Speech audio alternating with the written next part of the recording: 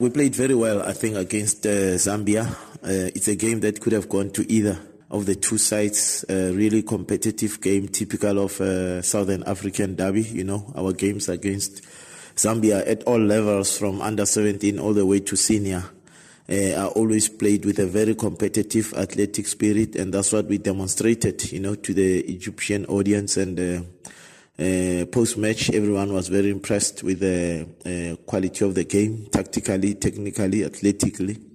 Pity that neither of the two could take the chances that were at our disposal, but I think the commitment of the boys, you know, post-match analysis, you know, the physical bruises that we're coming out of this match with, considering that some of the players that we carried into this game were hobbling with a few niggling issues there and there. And we are happy that everyone really gave 100% commitment. And our target, of course, was to get something out of the game. Ideally 3 points, 1 point worst case scenario. And we achieved that target as we look forward to the next two games. So I think so far so good start to the tournament.